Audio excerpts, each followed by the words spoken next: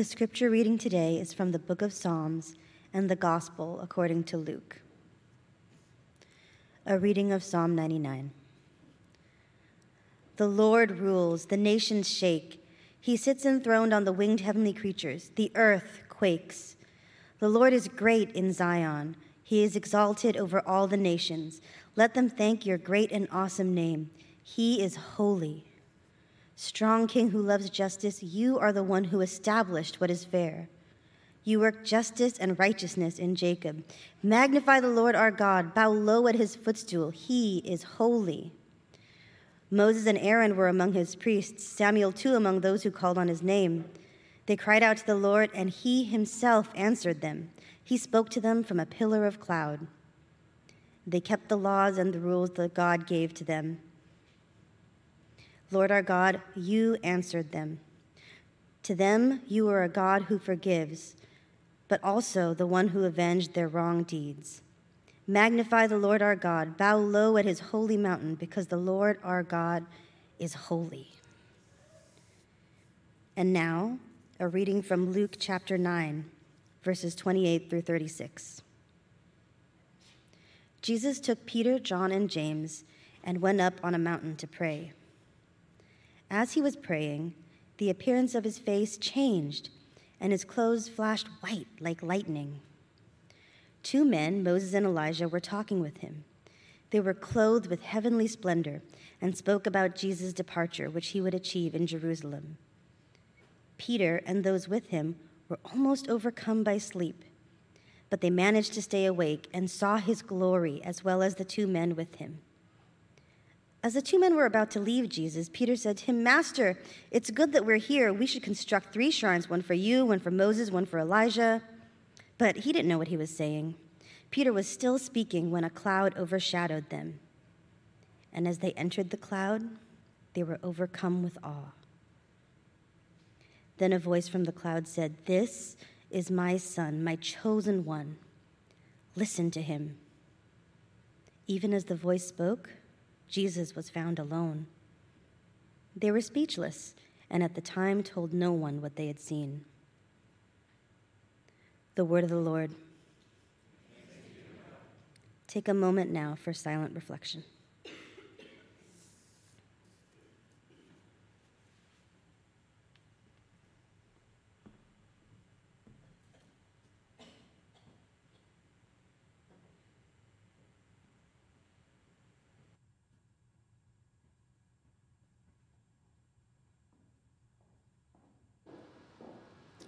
Let us pray. God, we give you thanks for the gift to come together and to bear witness to your growing family and the ways that we get to be a part of cultivating that. We thank you for this time that we can set aside to learn and grow and be reminded of how you work within us and around us. And so I ask that you would speak through me because of me, and maybe a little bit also in spite of me, that your Spirit might flow through my words and into the hearts and minds of those who are here looking, ready for your work in their lives. In Jesus' name we pray. Amen. If you've been paying attention to churchy news these days, which I know you all do, you may have heard about a spiritually dynamic event that started earlier this month in Kentucky. At the end of a bi-weekly chapel service at Asbury University, something strange happened, or didn't happen. The service was like most services. They sang, they prayed, they heard a sermon, but instead of streaming out of the 1,500-seat auditorium after the blessing, people stayed, and they stayed, and they stayed. That was February 8th, and they are still there. Some folks have taken breaks, others have joined them. Musical worship leaders have rotated through, and even others are delivering food. The students are calling it a spiritual revival. But it's not like a revival like you or I might be quick to imagine. There's no fiery preacher up front, no altar calls, no praise breaks, tambourines, or augmented chords. Instead, folks describe it, and others have streamed it on TikTok. This is the TikTokable revival, as kind of a fairly quiet but steady ebb and stream and flow of songs and prayer, of testimony and meditation. It has, as some claim, sparked other similar movements of the Spirit, like one at Samford University in Atlanta, Georgia. And while I won't make one claim or the other about the validity of these gatherings or even the meaning of them, what is obviously true is that a powerful experience is happening. And it is moving people collectively and deeply at a time, at a sociopolitical moment when so much of our spiritual and social fabric has been torn apart. I often pray before worship that with our leaders that God would meet us here in this space, that the hearts and minds of each person who walks through these doors would be ready to encounter the Spirit's movement. And while I trust that this is happening among us in some meaningful way, what if it really happened? Like in a powerfully vibrant way, in an Asbury University kind of way. What would you do? Would you join in? Freak out? Walk away? Or perhaps you would suggest pitching a few tents. This, of course, is exactly what Peter, the Gospel's foil for the no-holds-barred, all-in but a little slow on the uptick personality among the disciples, does. In our passage for today, something incredibly powerful happens. And Peter knows it, and because it's so beautiful and so awe-inspiring, he wants to capture it, or at least commemorate it somehow. And we might be inclined to chuckle and shake our heads at silly old Peter when Jesus tells him to simmer down and drop his blueprints because the party's almost over. But to be fair, how was Peter supposed to know? They have been up there for about a week while Jesus has been hanging out with Moses, and Elijah, giants of the faith who are, to be clear, extremely dead, like hundreds of years dead. So at this point, everything they knew about the world and how it works is now out the window, right? Before that, all they knew was that they were going up a mountain to pray, which frankly is not all that unusual if you hang out with Jesus as much as they did, right? But this time, the departure does feel a little different. Things have been heating up. The passages leading up to this one describe how people are kind of starting to take notice of Jesus, asking questions about him and the things he's been doing. King Herod's itchy conscience has him sweating, thinking about maybe John the Baptist might have resurrected. And he's pacing back and forth in his throne room thinking, pulling at his hair, but I literally handed his head to my wife. And Herod's actually not that far off, though. A resurrection has occurred. Most people just don't know it. Jesus has resurrected the daughter of a synagogue leader named Jairus just before the speculations started flying. And now he needs to get away. And this one seemed no different from any other prayer retreat that they've gone on so far until Jesus starts praying so hard that his face bursts into light, what I like to call the original glow up. And when Moses and Elijah appear, and a big booming voice from a God cloud arrives. Yeah, so it's been a really weird week, right? But also really beautiful. So let's just go easy on Peter, because there are worse things that one can do than offer a few dwelling places so that the luminaries of the faith could get a little comfortable. But the thing is, of course, that they aren't there to get comfortable. The author of Luke tells us that they are there to have a very specific kind of conversation with Jesus. Now, we don't get all the juicy details, but we do know that they spoke about Jesus' departure, which he was about to bring about to fulfillment in Jerusalem. Moses and Elijah are not there to reminisce about the glory days. They are there to tell Jesus what he's in for, because they know what kind of perseverance is demanded of those who commit to following through with God's call on their lives. Moses, the great liberator of Israel, suffered incredible amounts of isolation, self-doubt, and even seasons of rebellion from the very people he was supposed to be leading. And even then, at the end, all he got was a glimpse of the promised land. Elijah, the prophet who directly challenged the power and authority of mighty governments to assert God's ultimate authority, also experienced isolation, along with threats on his life from his own leaders and the humiliation of being fed by unclean animals when no one else would feed him. These two leaders know intimately the costliness of following their call, both physically and spiritually. And they also know that Jesus is the person in whom their two vocations will merge. Jesus is the one who will not only lead the people toward liberation of the body, exposing the limitations of Roman capital punishment, but also liberation of the spirit, challenging the performative religiosity of the faith leaders of his day.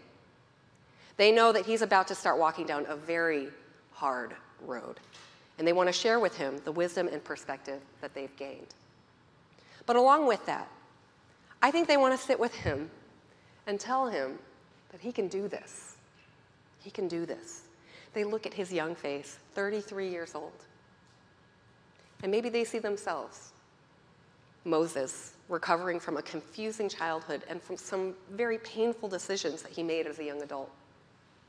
Elijah, a nobody from no place special, announcing a drought that will wipe out the wealth and health of all of his people. This is who they were when they were his age, Jesus' age. Jesus knows, but also doesn't know what lies ahead, but they do. And they want to encourage him, as those who have walked the stone, only those who have walked the stony path can. You can do this, they say to him. We know you can. And more than that, you won't be alone. We will journey with you every step of the way. Maybe there are tears and kisses. Maybe there are just moments of silence broken occasionally by song or prayer or testimony. Whatever those hours and days looked like, something holy was happening. And something happened within Jesus that would not be undone. He was transformed, transfigured, first in his face, but then in his spirit. He may have looked the same, but he came down that mountain a different person. In the church calendar, today is called Transfiguration Sunday, and it always occurs the Sunday before the beginning of Lent to mark the turning point in Jesus' personhood and ministry as he sets his face toward Jerusalem. It is also, as we now know, a baptism day for our community. And as we moved through the baptismal service, I hope you heard at least once or twice that Zadie, Enzo, and Amelie have now joined the family of Jesus. And what that means is not only that they are covered and kept in God's love, but also that they now belong to a much larger web of relationships, ancestors of the faith, some of whom were represented in the water that you poured into that pitcher, right? People who comprise a great cloud of witnesses who can not only speak to their journeys of faith, but know deeply and diversely what it means to live it out. This is what Elijah and Moses were doing for Jesus. And it is this kind of transcendental, transgenerational mentorship that we have access to when we become part of God's family. Through their stories, they will sit with you, wonder with you, challenge you, and encourage you to become the one who God created you to be. When I was meeting with Zadie and Enzo yesterday, because I thought, well, they're old enough to have a conversation, I asked them, well, who are some people that, I said, it's Black History Month, who did you learn about? And I think Enzo said Harriet Tubman, and Zadie said Martin Luther King Jr. And I said, did you know that they were Christians? Did you know that it was their faith that helped them to have courage, to speak up, to stand up, to say things that they knew people were not going to like, or keep returning to dangerous situations to help other people get free? These are your ancestors of the faith. They are part of Jesus' family. And they are challenging you, and they are inspiring you, and they are encouraging you to do things that you could never do on your own. But by the gift of the Holy Spirit, that superpower that we get when we get baptized, we have the capability and capacity to do. This is what happens when we become part of something so much bigger than ourselves. This time on the mountain was essential for Jesus. It's what helped him to have an imagination, not only for what was going to lie ahead, begin to think about and wrap his mind around what he was entering into, but who he would be as he moved toward Jerusalem. Because it's in coming down the mountain and what happens next that we see why all of this mountain time matters so much.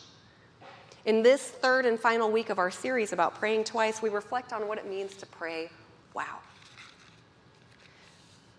If awe leads to gratitude, as we talked about last week, wonder, which is our passage for today, leads to astonishment. Wow. Something beautiful and powerful has happened here at the water and there on the mountaintop. And these remind us not only of our interconnectedness, but they also lead us to wonder, to look closer and to watch. What will happen when Jesus comes down the mountain? How will God's love show up in Amelie's life? When will Enzo demonstrate a courage that is rooted in his faith? What will Zadie's faith lead her to create in the world? We watch closely. as we journey with them in their faith formation. And we offer the hospitality and wisdom that we have, such as it may be. And we also learn. We will learn from them. They will challenge us, hopefully. Hopefully we will create the space where they can challenge us. And so I wonder what will happen when this Asbury revival stops and students return to their lives. This is more what I'm interested in. They have been changed. They are being changed. How will they be changed? And how will that change ripple out into the world? As God's people here in San Francisco and there in Kentucky, across space and time and generations of living, we journey up and down the mountains of faith that seek understanding, transfigured time and time again by God's love together. Let us pray. God, we give you thanks for the gift of transfiguration, certainly in the life of Jesus, and how that did something mysterious in him that empowered him to start walking down a very difficult road. We thank you for the many transfigurations of those ancestors of the faith where something happened in them that gave them what they needed in order to move toward a stony road too. And we pray for our own roads, whatever they may be, that you might grant us the things that we need as we need them, so that the work that you are wanting to do in the world can happen. May we encourage each other, may we challenge each other, may we resource one another, so that as we walk down this road, we might not only have courage and strength and vision, but also companionship. We pray this with gratitude and in Jesus' name, amen.